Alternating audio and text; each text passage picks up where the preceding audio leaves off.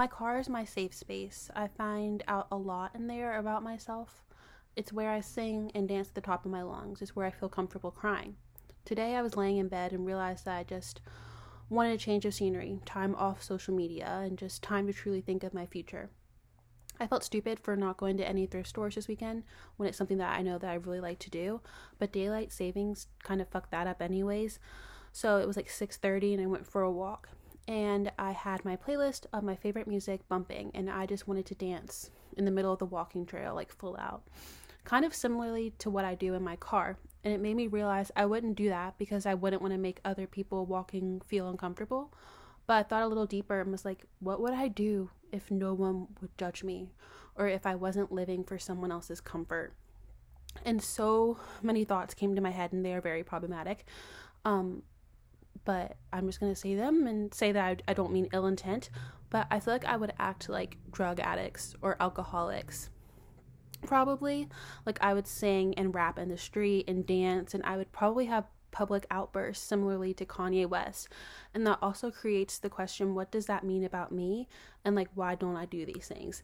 And this like, the way I think is, I know that there's a lot wrong with me at the end of the day. Like, I probably have a lot of mental illnesses that I can't even fully assess.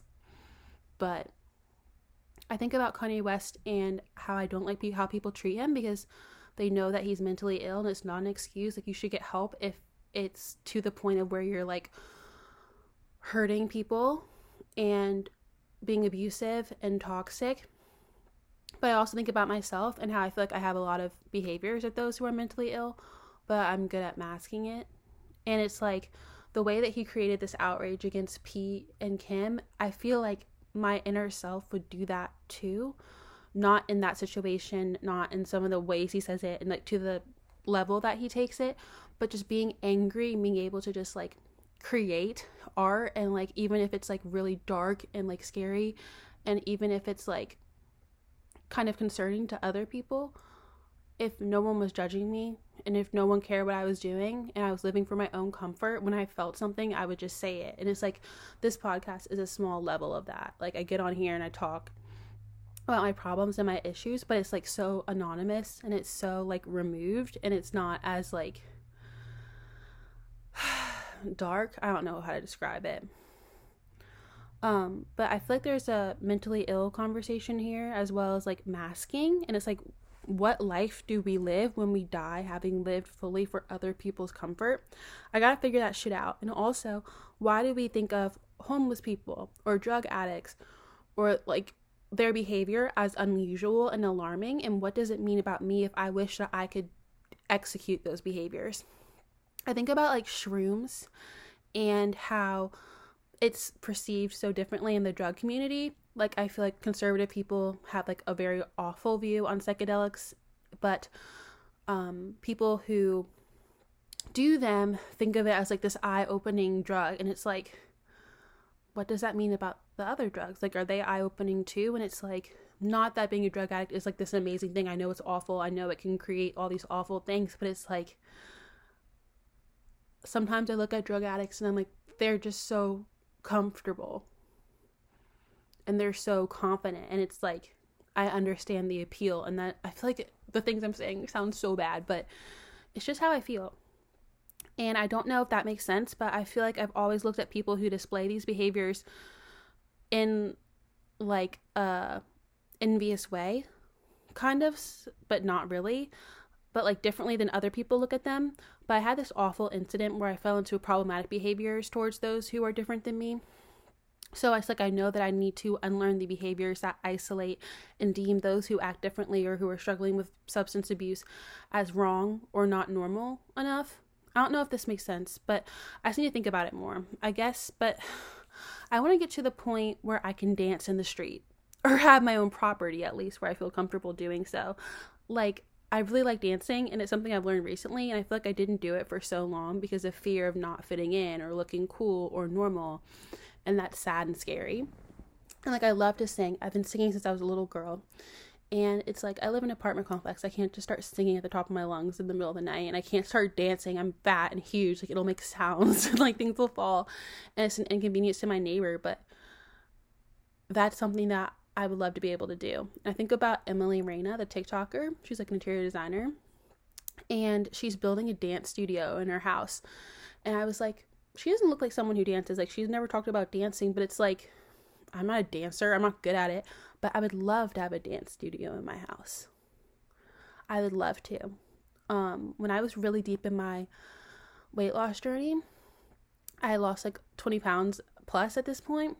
I would like, it was during quarantine, so we would go on a lot of walks, like me and my family, and sometimes I would just get the outburst to run, and so I'd start running, and I felt so free. And sometimes I would go downstairs to our basement and like go on the treadmill and walk. And then after, I would like put my headphones in, and we had this huge mirror, and so I would stand in front of it and dance and have my music on just like blasting, and I pretend I was like teaching a step class. And that sounds like such a childish thing to do, which it is, but it was so much fun and it was so thrilling. And I think that also determines how not rooted in fat phobia my weight loss is, because when I was lighter and I was healthier, and like even though I was like deep in my eating disorder and there were toxic behaviors, I felt so free dancing and running, and I like not having that stamina and not being able to do things that make me feel so happy and get the serotonin like really bumping is crazy. And it just reminds me of this thing and how I wanted to just dance in the middle of that walking trail in the middle of the day. And I know I probably sound crazy in this, but this is literally just how my brain works, and that's what this podcast is for. And I don't want to hold back things that make me and make my brain work the way that they do, because other people don't understand them, and I feel like I've done that for so long. And so I want to talk about it. And it's like, I don't want to die feeling like I lived for other people's comfort. And I think this conversation I have to have with myself will make me realize a lot about myself that I like to keep hidden and not explore or share.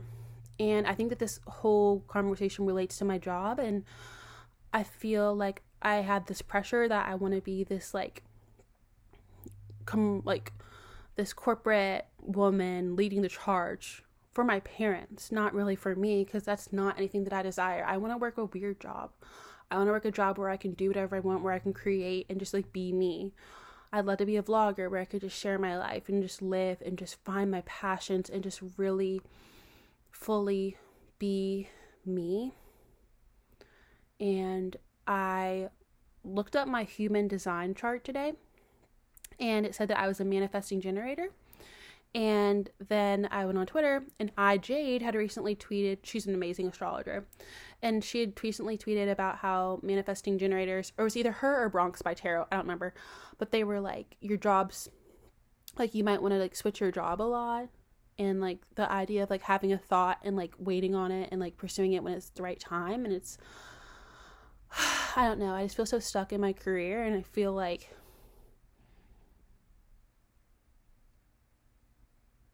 I'm so suicidal. And it's like the thought of ending my life and looking back at it and being like, what was the point? I was living for someone else who didn't even care. And it also reminds me of the new Shane Dawson video with the idea of living in the Matrix. And I want to do an entry on here where it was titled like, if we're living in the Matrix, like take me out. Like if the world is simulation, like take me out, because there's no way. My life is so boring and so stupid that there's no way that a whole world could revolve around me. But then I also had this like weird brain moment where I was thinking about like the idea of someone controlling me and like my thoughts, and like them realizing that I know that they're controlling me, and then like breaking out of it. Because it's like, watching that video, if anything, it made me realize that if this is a game, if this is a simulation, it could be to the point where the people who control us only have so much of a grasp on us, or they fully left. And that's why civilization is crumbling. And I know I sound like I'm on drugs right now. This is why I don't do drugs, because I think like I'm on drugs. But the point of the moral of the story is, I want to start noticing the behaviors and the things that I yearn to do, and trying to find a way to incorporate them in my life. And dancing is really high on that list. Like, I want to take a TikTok dancing class so bad. Like, some nights this year, like, I would put my phone up and I would go on TikTok and I would go to the like the videos that teach you how to do the TikTok dances, and I put them on, and it was like the most fun thing ever for me. Like, I loved it. And it's weird because I danced as a little girl and I don't remember liking it that much, but now I just really love like expression in every art form. And I think growing up, like, my parents would always say, you're so creative, like, you love art and stuff. I didn't really know if I did, like, I didn't really know if I was, but the older I grow, I realized that being creative and liking art can extend to so many different things. Like, I love musicals, I love dancing, I love singing, I love art, I love drawing, I love interior design, I love architecture. And it's like, if I succumb to the corporate world, the corporate ladder, the corporate strategy, how many things will I not do that I want to?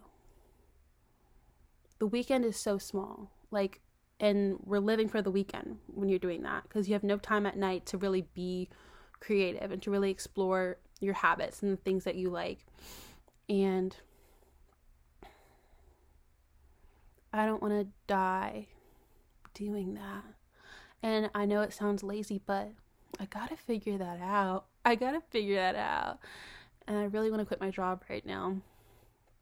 And I just want things to work out.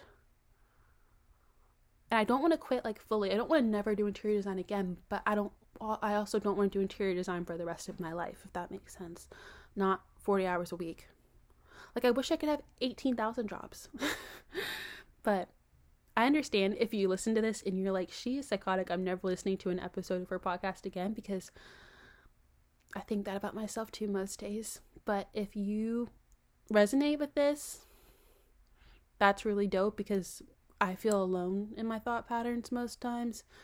And also, if you have the opportunity or feel comfortable doing whatever you want to do, please do it as much as you can. And go and dance in the street, because that's really all I want to do right now. Thank you for listening.